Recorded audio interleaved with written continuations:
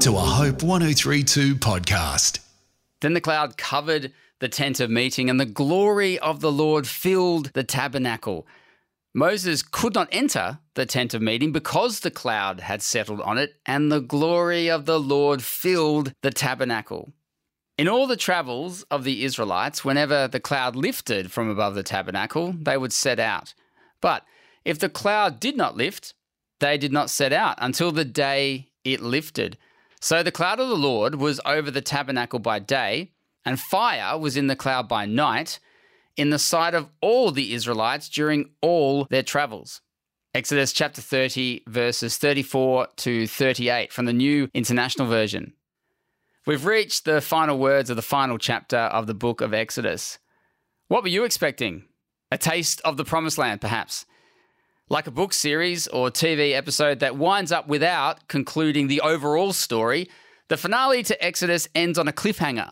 While the assembly pulling together of the tabernacle is welcome progress after so much build up to it, there's something disappointing about where Exodus 40 leaves the Lord God and his people. Despite now being led by God's presence in the transportable tabernacle, the Israelites remain on their journey to the land of milk and honey, as they themselves often complained. Will we ever get there? God is dwelling with his people, but in Exodus chapter 40, there's a mournful note of separation that underscores.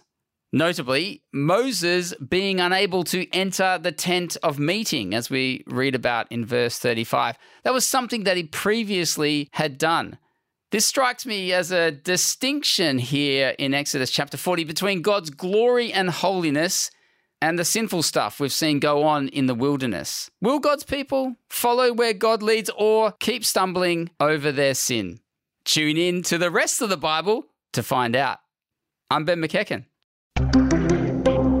This is a Hope 1032 production. Thanks for listening.